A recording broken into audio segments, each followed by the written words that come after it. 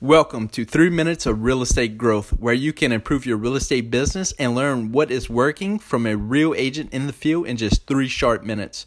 Understand, time is everything in this game. I'm Chase Bourgeois.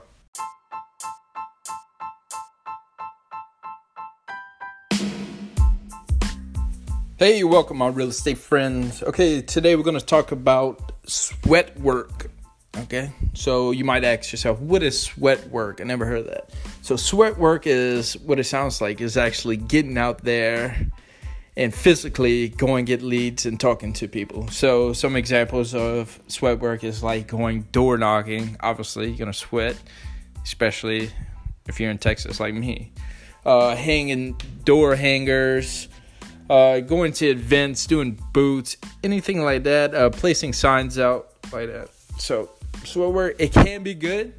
It's good for the morale, and also, it's getting you in front of people, talking to people. So let's go over the advantages and disadvantages of doing the sweat work.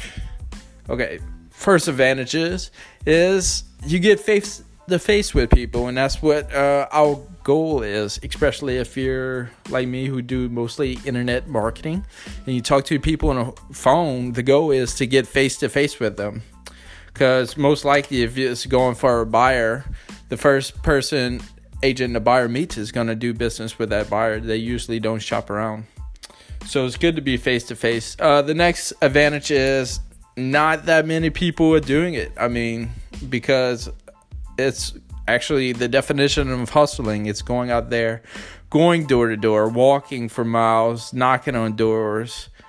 And, usually it might be kind of slow. But you might get every 200 to 500 homes, you might get 1 to 2 appointments. But it's definitely sweat work. It's definitely building your morale and getting you out there. The next advantage of it is, it's still prospecting. You're still going out there, and it's not as cost effective. It's pretty cheap. You could go door knock for nothing. It doesn't cost you money to door knock, but I would suggest tracking it and everything. All right, so let's go over the disadvantages of it. First one is definitely time consuming. It takes a lot of time to go knock on doors, okay? It's definitely time consuming. You could spend that time doing other advertising, setting up the automation on Facebook ads and everything. Just pay a little bit of money and let that work for you. Or do Marketplace, where you get leads every day for free. Check out my other podcast for that.